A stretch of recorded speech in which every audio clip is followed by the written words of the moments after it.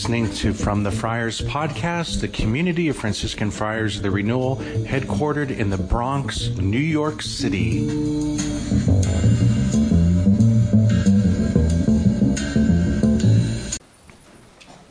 My brothers and sisters, I greet you, the greeting of St. Francis. May the Lord give you peace. Amen. If you were up here and you could see the lectionary book that I'm looking at, the very next page just says Holy Week. So we are right on the edge of the beginning of Holy Week. So this is it. It just so happens that this year, today coincides with the first Saturday of the month. And as you know, here at Our Lady of Shrine, Our Lady of Fatima, that special devotion known as the First Saturday Devotion. I have a little altar in the corner over there with the statue of the Sorrowful Heart of Mary, and there's a little placard that has the details of when Mother Mary asked us through the visionary, Sister Lucia, to make this devotion on 5 first Saturdays, 5 months in a row, to get to confession 8 days before or after, get to pray the rosary, 15 minutes of meditation, keeping Mother Mary in company, and then going to Mass, receiving communion with the intention of reparation for blasphemies against her Immaculate Heart. So the whole thing is right there. And it also, this year is April 1st, and somewhat feeling obligated to pull a prank or, a joke, right? I'll never forget one of my favorite moments on this day. We had one of our priests who's now deceased, was really one of the funniest people I've ever met. This was his birthday. And so we remember Father Robert, may he rest in peace. And he was just so funny. And to be born on April 1st was such a perfect day for him. And I'll never forget one year on April 1st, I opened up my email and there was a message from Google saying that on April 1st, they were offering a free service that they would literally print all your emails on paper if you wanted and mail them to you. And I remember just sitting there in shock, like, how many trees are we going to kill to print out thousands of emails to mail them, and then it was like, oh, they got me, So, oh boy. So here we are. And so maybe today is just a moment of levity before we begin into some fairly serious days, right? Holy Week are very serious. We begin with Palm Sunday, Passion Sunday. The Church in her liturgy reenacts those sacred moments that led up to the death and resurrection of the Lord. We have that very dramatic proclamation of the gospel of Jesus' passion. And there's a few different people, and there's even a little line for the crowd. And it's really a little bit unnerving as the story unfolds. The Church places upon the lips of her children the line, crucify him, crucify him. We say that. And hopefully we feel a little disturbed and unnerved by that in the liturgy of the Church, we play the role of those in the crowd who were calling for his crucifixion. So that's pretty serious. Whoa. And we're going to try to unpack that a little bit, what that might mean. It says in the Catechism that throughout history, people have tried to blame all sorts of different people for the crucifixion of the Lord. It is a historical fact that there were some Christians that even blamed the Jewish people as a whole.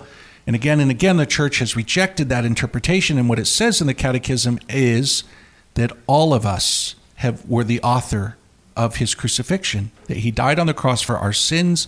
It is our sins that put him there. And so in that way, we are all bearing the burden and the responsibility through our sins of crucifying Jesus.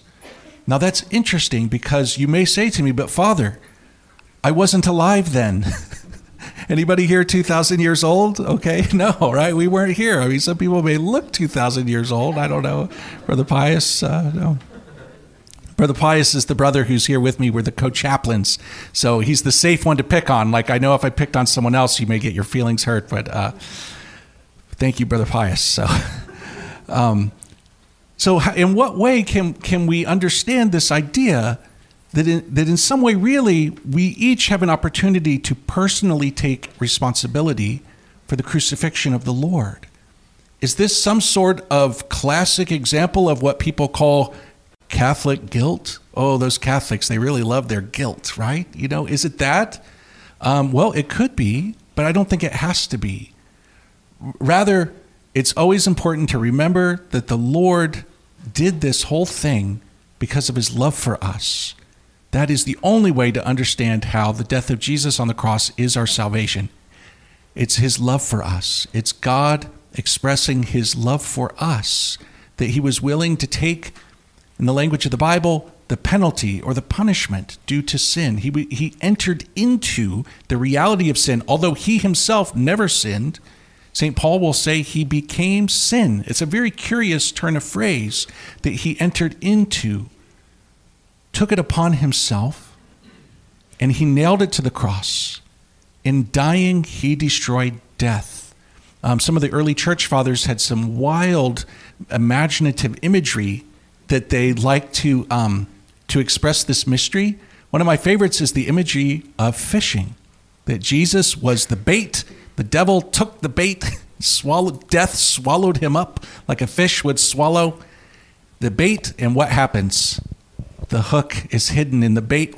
Gotcha, right? And that's how Jesus defeated death. He defeated the devil. He defeated sin. It's kind of an interesting metaphor. And so I think, brothers and sisters, there's a deep connection between this mystery and what Mother Mary asked for the first Saturdays. So on the first Saturdays, we have this prayer of reparation, this devotion that we do. We do something a little extra where we express our love for God by coming to Mass, receiving communion, taking a little extra time to pray. And it's an interesting prayer. We're praying in reparation for the blasphemies against the Immaculate Heart of Mary. And what that means is this, that God gave many graces to Mother Mary. She cooperated with those graces. And so when people blaspheme against Mary, they're really blaspheming against the working of God's grace, because Mary has nothing on her own.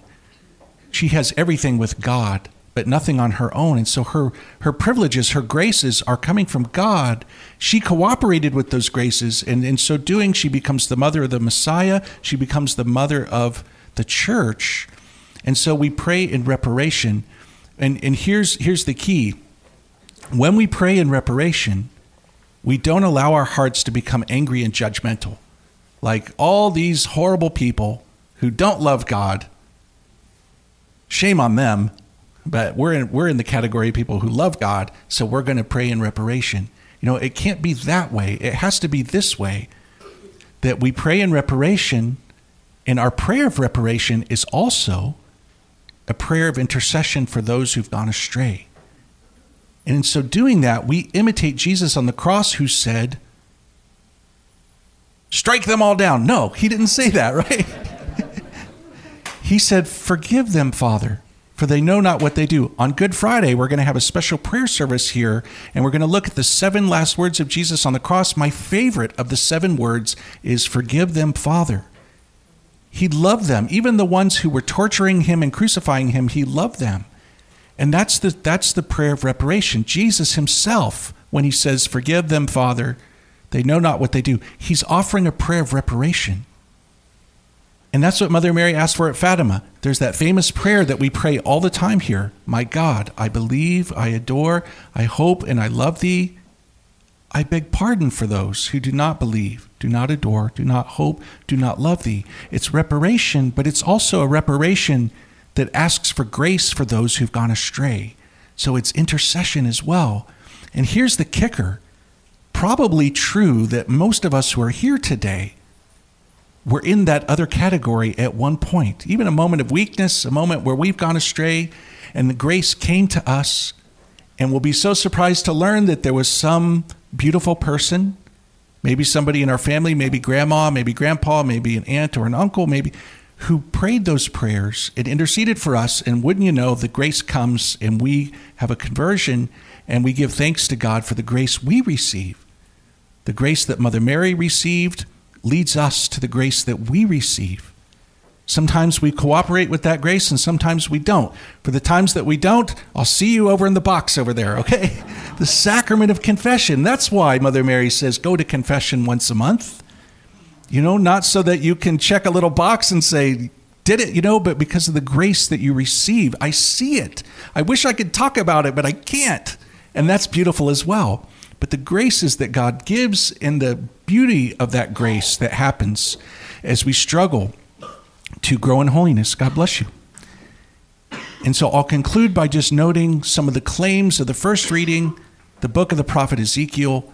He has all these prophecies of what's going to happen when Jesus comes, the Messiah, and it's all this wonderful stuff. He's going to gather the scattered children. He's going to bring us back into the land, into unified kingdom of God. We're going to be purified from our idols, our false gods, our abominations, our transgressions. We're going to be delivered from our apostasy. We're going to be cleansed so that God will be our God and we will be his people. There's all these beautiful things. What Ezekiel is describing here is exactly what the death and resurrection of Jesus has done to the world. What the death and resurrection of Jesus has done to each one of us. We cooperate with his grace, his kingdom grows. His kingdom grows. You won't read about it on your favorite news website, but rather it grows in the heart that is filled with his grace, where his grace is working. The effect of his death and resurrection cleanses the world, and he's inviting us then to join him through our prayer, through our reparation, through our devotion, that we may be conduits through which more grace comes into the world. And we thank him for that this day. Amen.